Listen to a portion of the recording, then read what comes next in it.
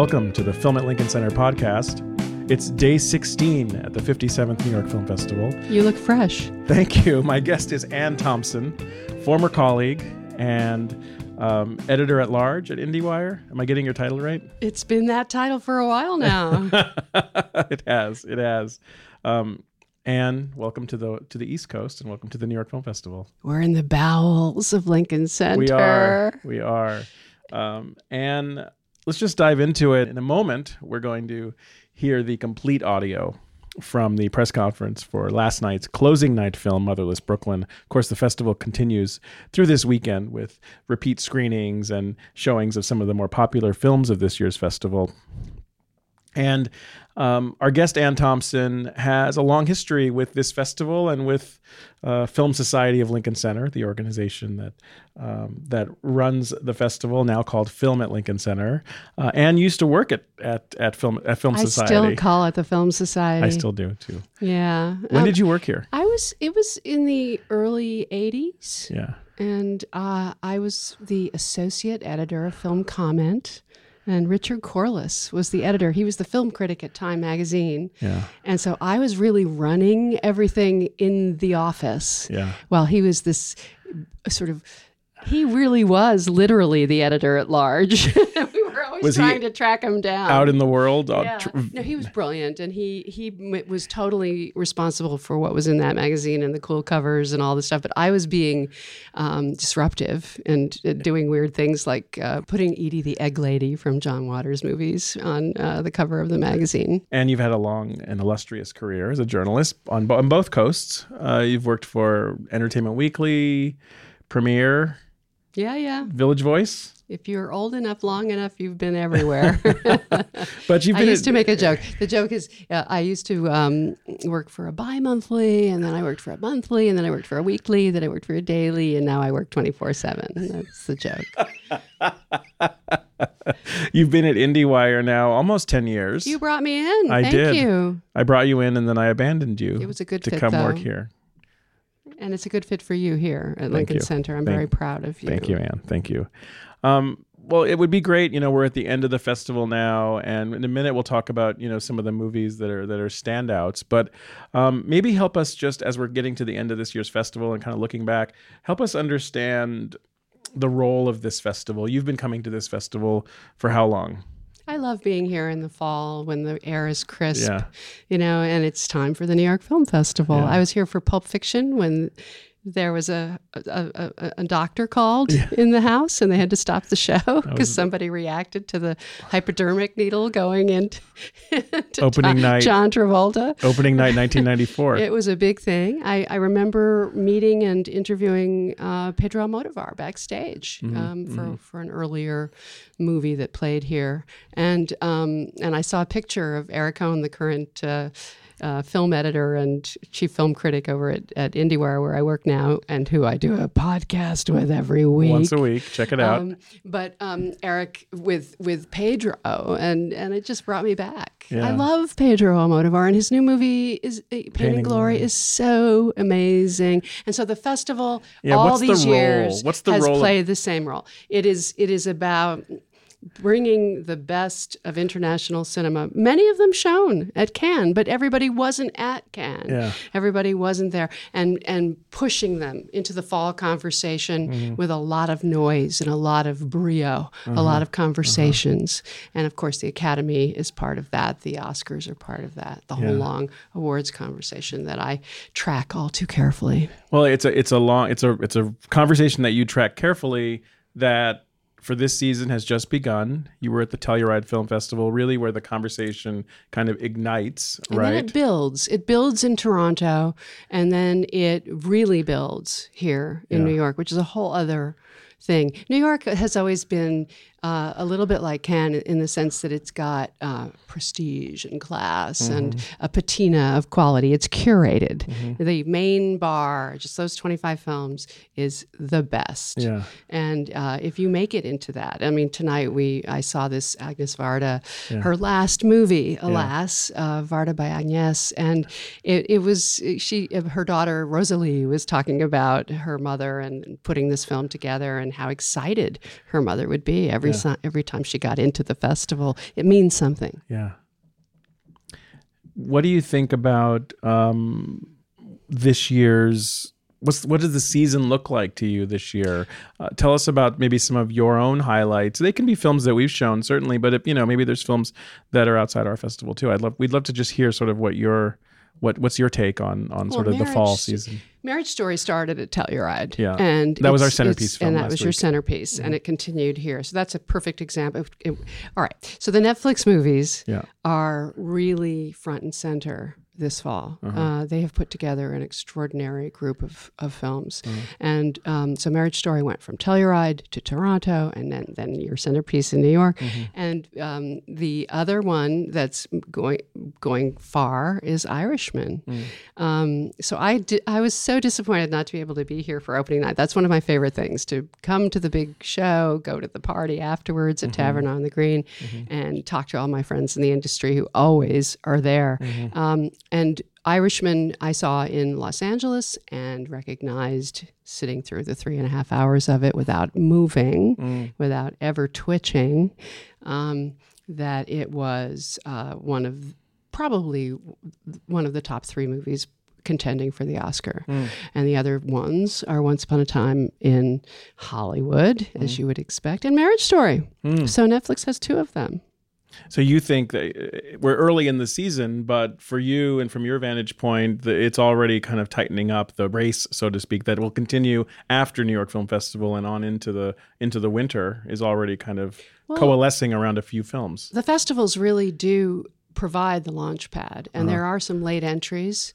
That's why it was so important for Netflix to put Irishman, because I spoke to people around that conversation and that decision. It was important for them to put it in for opening night. They didn't want to miss that, and they wanted to make sure they could get the VFX done and all that stuff, but they wanted it in the festival. Well, do you think, with that in mind and everything you're telling us, and I'm asking you not just about the New York Film Festival, but do you think the role of film festivals is evolving or changing? How are you seeing the role of festivals change now in light of sort of the way that films are being produced and distributed changing? We're in a very dicey time. I find myself getting angry at the exhibitors for sticking to the windows, the 90-day windows, this kind of self-destructive lemming-like pursuit of a cliff is how I see it. Because Netflix, imagine that some of the best movies are being made by Netflix. Well, wouldn't you, as a theater owner, want to show those movies? And so a lot of people have said that I'm tough on the theater owners, and I think I am. And why are you? And so some of these movies, like Irishman and Marriage Story, should be shown in theaters and given a proper release. And if they could play the big theater chains, even Dolomite Is My Name, which I love, by the way, which showed in Toronto, is a movie that could play really, really well for specific Netflix audiences. Movie starring Eddie Murphy. That's right, and it would play really well for Black audiences around the country as well as other people. It breaks out. It's a complete crossover movie. But Netflix isn't in the theater business. Right. They're not in that theatrical release business, and so it's a whole area that is being underserved and left aside and not properly maximized, these movies. But if what you're saying, I'm putting words in your mouth, but tell me if I'm interpreting it. If what you're saying is Netflix might be more in tune with the audience and where the audience's habits are going, what does that mean for a place like Film at Lincoln Center, where we have 4 movie theaters? To answer your first question, Netflix has been using the film festivals to show their movies so that they can get audiences to see them. And that's what's really important to them. But they're not the only ones. There are a lot of people who can't get theatrical distribution anymore who use festivals as a way to get their movies in front of audiences. And the whole question of who gets a theatrical release now is pretty wide open. And so what do you think is the prognosis for whether it's Film at Lincoln Center or the other art house, nonprofit art house cinemas around the country? Is there still what's the opportunity? What's the potential? What's the likelihood of audiences still embracing Well, it's the movies in this. fall. And so I'm very curious to see how these movies play. The good ones come out in the fall, the ones that actually have so much going for them that they can make it into the awards conversation, and that gives them a big boost. But we've seen a number of films over the past year that should have done business, that would have done business, that didn't. Things like Late Night or Brittany Runs a Marathon, that just the movie that came after yesterday, Blinded by the Light. These are movies that sold for big money at Sundance and then were incredibly underwhelming at the box office, partly due to how much was spent on them. So you're watching movies, stating the obvious for people who may not follow you, and they should. They should go to IndieWire.com. They should check out your podcast. You're watching movies with through a few different lenses. The industry potential for a movie, the awards possibility, the certainly the craft, and whether it works creatively, whether it actually achieves what the director sought out to do with the movie. It makes me want to ask you some questions now about our closing night film last night, and we're going to hear the audio from that press conference momentarily. Ed Norton's Motherless Brooklyn, which you've actually you saw before you even came to New York, right? I did. Ed Norton is a fascinating example of a really smart, gifted actor. Yeah. And we know what a good actor he is. Yeah. There's no questions about that. Yeah. He's been nominated 3 times. But he has also a reputation for getting involved in rewriting, getting into the editing room, having an opinion on the set, often when he disagrees with the director. And I believe that as time has gone on, he has become more and more frustrated because, of course, the industry itself isn't making the kinds of movies that he's interested in. This is not a guy who's trying to make money. He's trying to make art. And so he has thrown everything. This is like the big all-in, all the chips into the center of the poker table, and he's emulating Warren Beatty in Reds, and he's chewing on this extraordinarily rich role from Jonathan Letham's book, the 1999 book, Lionel Esrog, this guy with Tourette syndrome. And it's a wonderful part, and he's great in it, and he's taken the movie from the 90s into the 50s, and it's beautifully made. It's gorgeous.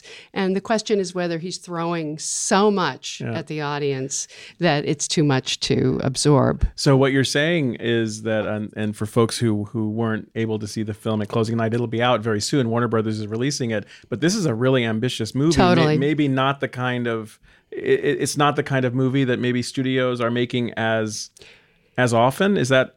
Totally. And what the studio involved here did, Warner Brothers, he had gotten backing from Toby Emmerich when he was head of New Line, but New Line wasn't making this kind of movie. So he was able to develop it, and then he was able to raise independent financing and get his cast assembled, including Alec Baldwin and Gugu Mbatha-Raw. And Willem Dafoe. It's a really good cast, and Bobby Cannavale, who I love. So then he gets Toby Emmerich becomes head of the studio, Warner Brothers, and says, "Go for it, dude. Just raise the money independently, and we'll release it for you." Wow. And that's how it got made for $26 million. 26. It's pretty good for 26. What he got on the screen, and it has I would say one of the best things about the movie.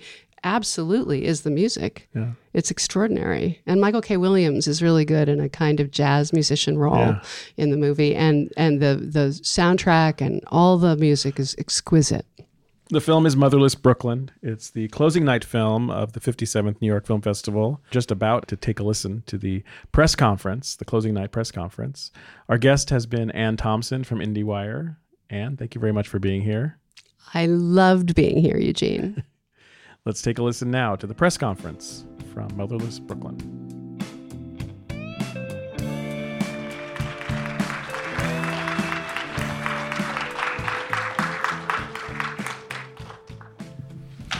I want to start with the novel and the film's relationship to it. Because really the novel is a jumping off point for what you did with this film, Edward. Yeah, Jonathan's. I remember I had mutual friends with Jonathan Lethem in the mid-'90s. I was kind of aware of him as an up-and-coming, local guy, and someone tipped me off that someone tipped me off before it came out. Jonathan's about to publish this book about a detective with Tourette syndrome, and it's really good. You should check it out. And nothing more high-minded than the greedy actor in me was like, ooh, let's check that out. And I chased it down, and I got it. I'm dating everything about this by saying I got a Xerox copy of it. Did in you fax galleys. It to somebody? Yeah, someone faxed me it, and I read it, and I was very, very taken with this character. He had written this kind of hot mess of paradoxes and funny and touching, sympathetic, and everything. And also Jonathan, the core. On page 1, he did what I hope we transposed somewhat. You were inside his head and outside witnessing him, and there was an immediate intimacy. And I think those things are so rare. Like that the achievement of instant empathy is really something. And you realize, like, I'll go anywhere with this guy once I'm hooked that way. And I thought that was just a very compelling idea. But later, Jonathan and I talked about there's a certain meta-surrealism in his book that Minna and the agency and the guys, they feel like they're in a pocket of Brooklyn that has never moved in time. It's written like the 50s, the vernacular is the 50s. And I said to him, do you imagine us trying to do this? This could feel like Reservoir Dogs or the Blues Brothers, guys in fedoras with a Prius going by, is that what you, and he goes, no, he was like, I think we play it very much straight. And I said, well, I think the only way to play it straight as it's written is to do it in the 50s. And fortunately, Jonathan he's one of those artists, and he's a cinephile, deep cinephile, a student of noir literature and film, and he's from Brooklyn too, so he was very, very, he did more than gave me his blessing. He said, I don't think faithful adaptations tend to be very good. Springboard off, do something wild. And I felt very liberated. And then the mashup with the socio-political history of what happened in New York in the 50s was something else that interested me. And eventually it all wove together. And did you guys, Willem and Gugu, did you go back to the history of New York and how it changed in the whole Robert Moses, scenario when you were getting ready for this movie? And, was it... Yeah, I mean, my character's not in the novel, and so... Nor is mine. So, for me, as Edward said, it was kind of liberating to create Laura, but also there was a lot there. When I first read the script, I'd never been to Harlem before, so that was a really exciting experience to go and kind of get a feel for the place, the history, the jazz. Jazz has been always something that I have loved for such a long time, so to kind of look at the music, Edward did point me in the direction of The Power Broker, which I sort of took a look at, but it's very, very dense, and so I kind of sort of had a brief look at that, but took more inspiration also from Laura's emotional journey, because as well as all of the politics and the history, I think she goes on such a deep sort of journey of discovery about her heritage and life, and so I wanted to kind of make that sort of feel grounded and human as well. So how thumbed through is your copy of The Power Broker? No, I knew the Robert Moses story, and it was something that interested me, but of course, in this context, another way to think about it. Yeah. I mean, clearly, the character that Alec plays is a composite.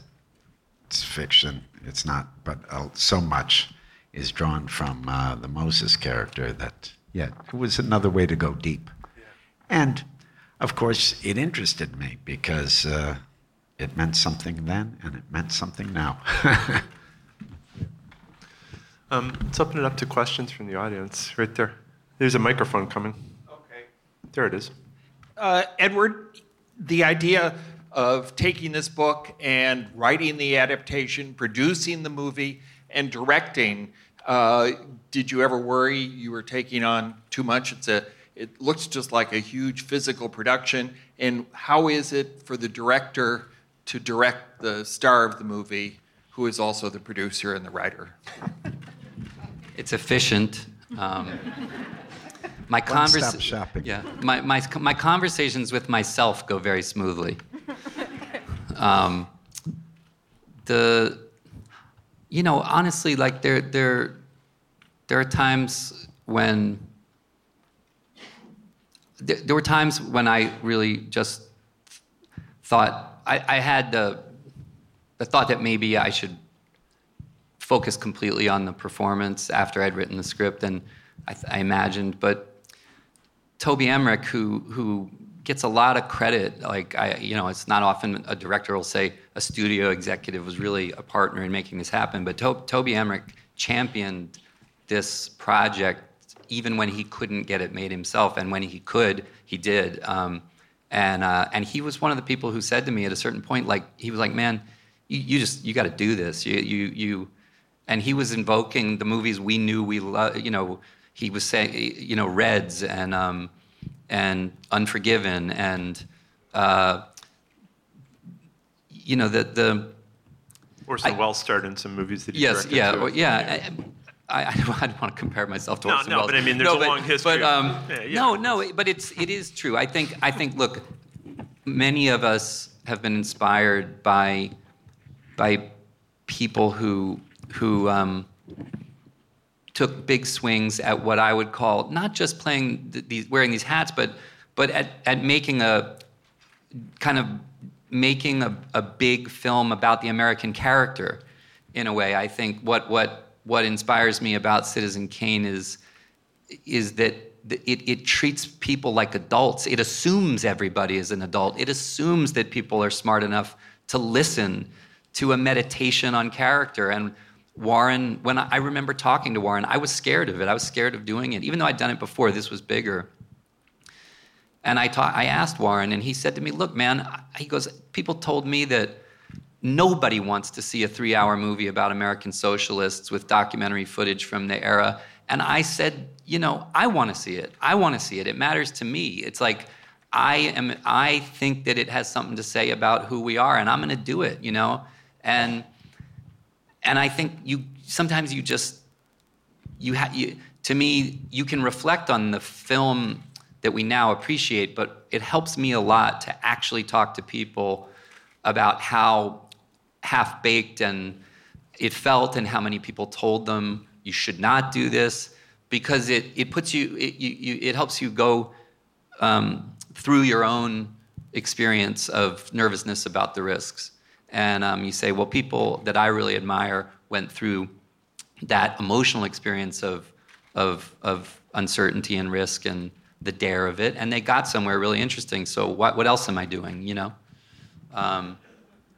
I think that it was all I felt it was all doable. The thing that I had the most anxiety about was that other actors help each other, create a bubble of concentration within a highly technical process, and I was concerned about my negative impact on the quality of my dance with other people.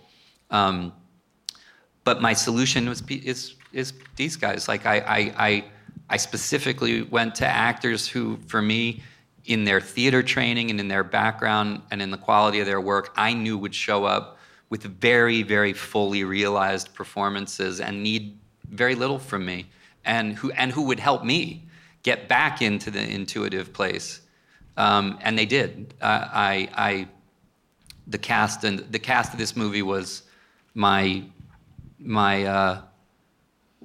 own anchor as an actor, and it was people that I have deep relationships with, or like in Gugu's case, whose work I was so drawn to. I knew we'd have a good collaboration.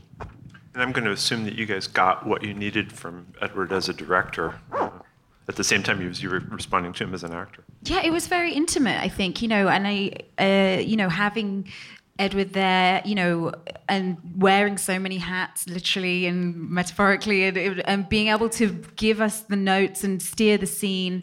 It felt almost like that moment coming from theatre as well, where, the actors get, the play to themselves. The play is done, the rehearsals are done, and you're all actors. The play is in your hands. It felt very collaborative. It was good. I mean, it's very fluid. You don't have that little delay where people are checking on things or making judgments about things, because the director's right there with you. There's no question about trust. Everybody's there. He presents it as a project, a passion project. The other, I just joked, one-stop shopping. But the truth is, if you have a question, he's right here, and everybody gets behind that vision. And that helps focus you. So it's good. And also, a lot can be said for, he directs us by what he's doing as an actor. He states the terms, and he owns, it's his world. And we enter that world, and by how he's executing, how he's performing, he tells us a lot about what world we're in. And then you play with him. So it's immediate, it's urgent, it's also efficient, because this is a very ambitious project, and we're doing it on a budget, and we weren't slow. We're executing. Yeah, it's a lot of ground to cover, a lot of locations, a lot of scenes. Yeah. I mean, we made the film kind of almost like an independent film. We did make it as an independent film. Warner picked it up, and have been amazing. But we had to make the film in the configuration of an independent film for, we only had originally 46 days to make the film, which was very challenging at this scale, because we didn't want it to be a diorama. We wanted a car chase that you can see 10 blocks deep. And also the things that are taking place in this story are things taking place at a monolithic scale, at a big scale, a society-changing scale. And the things that were lost, the consequences, they were whole neighborhoods, but they were also things like Penn Station. And it was sort of like, well, you need to see those ghosts. You need to see the ghosts of the scale of the loss, And it was like, well, how do we do that for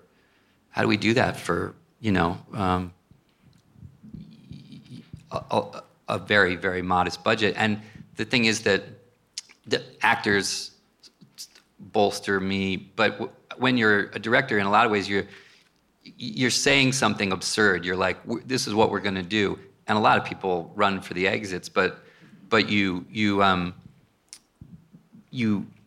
like, if you get Dick Pope, who's one of the great cinematographers of the modern age, and for me, I did The Illusionist with him.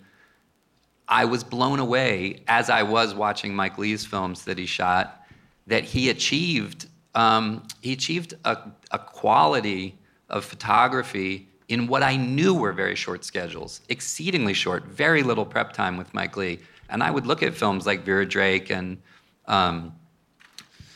Topsy Turvy and Mr. Turner and go, how could he have done this in that kind of a time? And with the way I know Mike works. It was like, I need you, man. I need the capacity to do this kind of scale and that kind of painterly work on a pace, And Beth Mickle, who's a genius production designer, and Amy Roth, who's Anne Roth's niece. And costume designer. Yeah. It really you end up looking like you know what you're doing because other people lever the force of their talent against the problem you've created, and somehow suddenly it like, in a way, all you're doing is trying to get people to understand the core aesthetic goal that you're going for. Yeah. But they end up making you look great, Yeah. So 5 years ago, you were here with Birdman, where jazz was very much a character. And I feel like jazz was very much a character in this film as well. And I was hoping you would talk a little bit about how that affected your character, and perhaps a little bit about your research playing with someone with Tourette's. Sure. I'll first off, like your Lincoln Center pal down the road, Wynton Marsalis, was, and like Our outlet. yeah. He was an enormous asset for me because once we set the movie in the 50s, it seemed right. There's a wonderful passage in the book about Lionel's his obsession with music as an extension and expression of the way his mind works, and he talks about Prince and his music, but we obviously weren't going to do that. I love the music in that era, the bop and hard bop of that period. It was extremely experimental, and if there was ever a music with a Tourettic quality to it, it's that music and of that specific era. And it was also a time and a place where the discriminatory forces that were at work, excluding many people from the vision of the city, were being end-run by people like Miles Davis and Dizzy Gillespie, who were essentially becoming iconic, highly potent artists that the world was acknowledging. And so there was this kind of great, I think Michael K. Williams captures it really beautifully, this kind of thing that even in this moment, there's people who were really starting to own their power in spite of all that. And I thought that it would be wonderful. Basically, Wynton and his great musicologist Phil Schaap helped us curate like what would have been played at that time, and Wynton put that group of musicians together. Wynton plays the horn under Michael K. Williams' performance, and that's like having Derek Jeter come in and hit for your Little League softball team. It's amazing to get people with that level of talent bringing it into your process, and weird wild things happened. It was like because Tom York wrote that ballad, but Wynton, he kind of helped me come up with this idea that when Laura and Lionel dance, which is an important emotional moment, we all felt like, if you're doing Someone to Watch Over Me, even if it's Miles Davis style, you're going to go, oh, that I know that song. And Wynton sort of had the idea, why don't we take that really cool tune Tom's written and rearrange it as if Miles Davis was playing this, and so you have a more subliminal sense of familiarity with it. And again, people's talent stacking up on each other, and then Wynton loving Daniel Pemberton's score so much that he volunteered to play the lead horn through the whole score, and those things start to just become, they start to exceed the fantasy you had of what the musical tissue will feel like. And but boy, it's hard not to think, when you think about the films that you love in that vein, and where music is such a critical part of the hypnosis that makes films like this that are murky work. It's I don't know. I'm sure you feel this way. It's always inauthentic to me that the music comes in so late, because you're having to. You need it earlier. You need it earlier to validate your sense of whether parts of a film are working or holding or not. And sometimes it's such a sweet relief when suddenly the genius of these musicians drops into the film, and all of a sudden things that felt like sanded furniture but with no varnish on them, just boom, they become like a Nakashima. It's really amazing. And the second part of the question was your research into Tourette's. Yeah, well, the Tourette's syndrome is a very strangely individualistic. It expresses itself completely differently in every person. And so there's a freedom in that. There's a creative freedom to pick and choose authentic, symptomatic, expressions from different people. Give Lionel his own weave. but there's terrific documentaries. I had met people. Robin Williams, when we worked on Death to Smoochy, had a really good friend who was a sculptor who had a fairly severe variation of Tourette's, and I got to know him. And I thought that honestly the bigger challenge was that I think that a lot of the biggest mistake with disabilities and the portrayal of them is the notion that the struggle with the disability is itself makes the person a saint.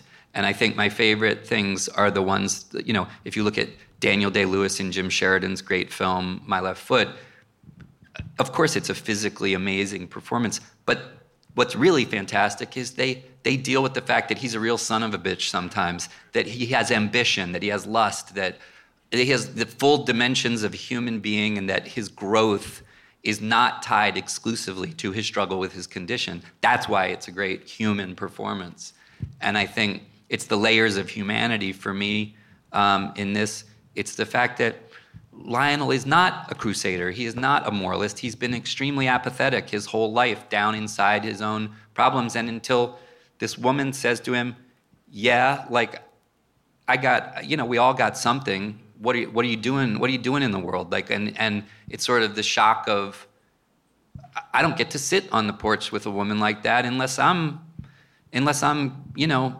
getting on the barricades and doing something about these bad things that are happening too. And I like that part of his evolution, the evolution to not just to come out of his comfort zone and have to navigate his condition, but to actually change his own definition of what heroic is, from being, the things Frank is and the things that to saying heroism is caring for other people, and as Laura says, looking out, having people who look out for you and looking out for your community, your city. And so I think that's the condition's one thing, but it's like if you ignore that's not the story. It's a prop in the story, or it's a thing within the story that has to be a human story. How did you create Penn Station? The best compliment, well, first of all, that's an opportunity to say, I talked about Dick, I talked about Beth and Amy. There's a New York visual effects supervisor named Mark Russell who is a genius. Like what he pulled off in the budget we had in this movie was unbelievable. The fact that people don't know that there was 680 something effect shots in the film is a testament to Mark's unbelievable rigor and artistry. And I think that, the best compliment we got was another production designer came up and said, "Wait, was that Budapest? Did you go to Budapest?" And we were like, "No." We did not. Oh, you didn't shoot it in Budapest. What's that? No. Yeah, okay. We did not, yeah. And sometimes people said, Penn Station, sadly, I mean, the architectural plans still exist. You can actually get the architectural drawings of Penn Station, and that gave us something to work with. But it was one of those things that other people are sometimes asking you, and you're asking yourself, could he just find this clue in a bus station? Does it really need to be? But I think that, again, there's, the intellectual idea of that we lost our Victoria Station or our Gare du Nord.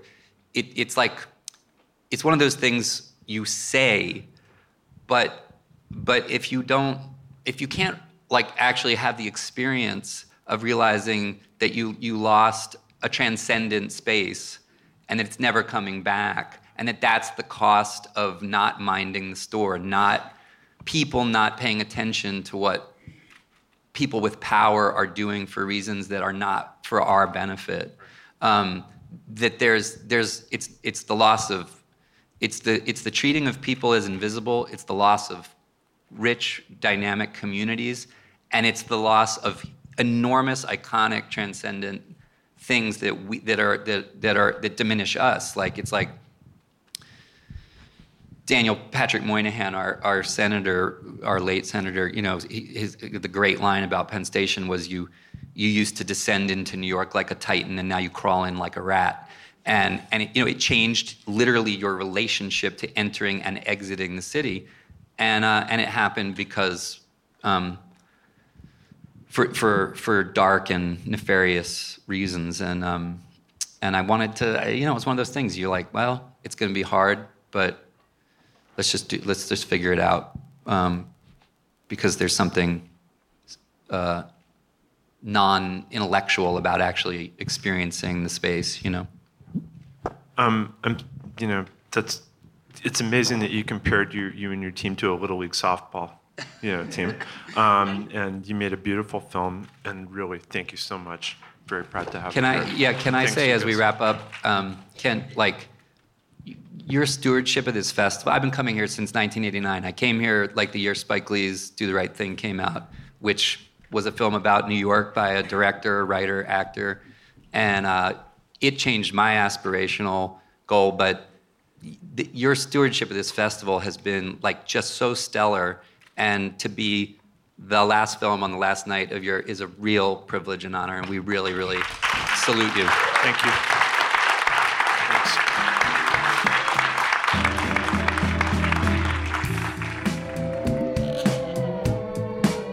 You've been listening to the Film at Lincoln Center podcast. Our opening music is by Steelism. You can subscribe on iTunes, Stitcher, and Spotify. Film at Lincoln Center is a nonprofit arts organization based in New York City and supported by individuals just like you.